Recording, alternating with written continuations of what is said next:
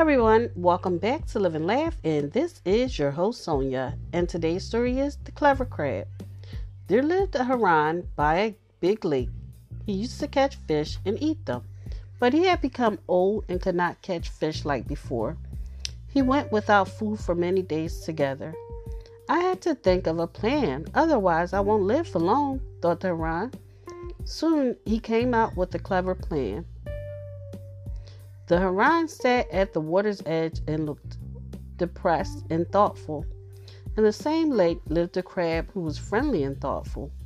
As he went past, he noticed how the Haran looked and asked him, "Why are you looking so depressed, my friend?" "What can I say?" said the Haran in a sad voice. "Something terrible is going to happen." "What is that?" asked the crab anxiously. "When I was on my way here this morning, I heard an astrologer say there will be no rains in this part for the next 12 years. The lake will dry up and we will all die. I am quite old. It does not matter if I die, but you all are so young. There's so much for you to see and enjoy," said the Haran. The crab went to see the fishes in the lake and told them what the Haran had told him. They were all filled with fear. "Oh no, what do? We will all die," they cried. "There's a very big lake some distance from here. I can take you all there one by one," offered the Haran.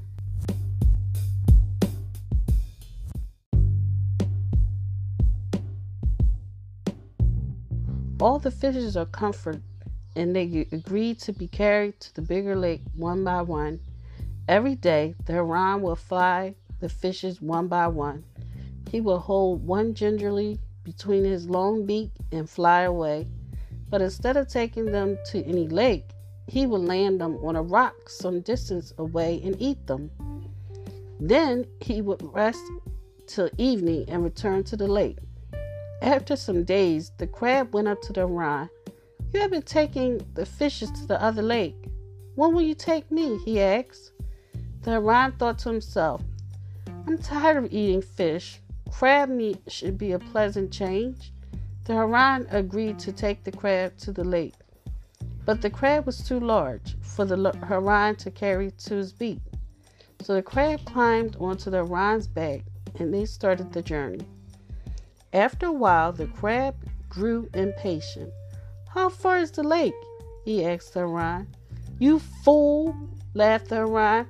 "I'm not taking you to any lake. I'm going to dash you against the rocks and eat you like I ate all the fishes." "I'm not a fool to allow you to kill me," said the crab.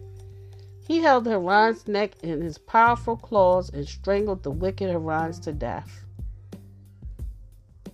Thank you for listening, and if you know anyone that could benefit from this story, please go ahead and share with them.